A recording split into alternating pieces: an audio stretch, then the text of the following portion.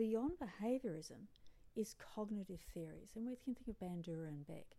And so Beck is all about our personality, of course, is the sum of our understandings of the world, the self, and other. So essentially, our cognitions about the world, our cognitions about other people, and our cognitions about ourselves. And those cognitions that we hold determine our personality. So that all we need to do to change our personality is to change the way we think about these really important constructs of self, other, and the world. And Bandura would argue that the environment in which we're in determines the thoughts we kind of develop about those self, other, and the world. And for example, if we think about domestic violence, we think about children growing up in a world where violence is a currency of expression.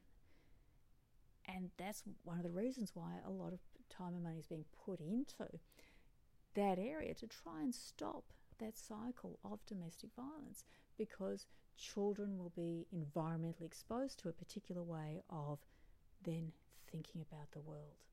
So it's a cognitive theory around personality.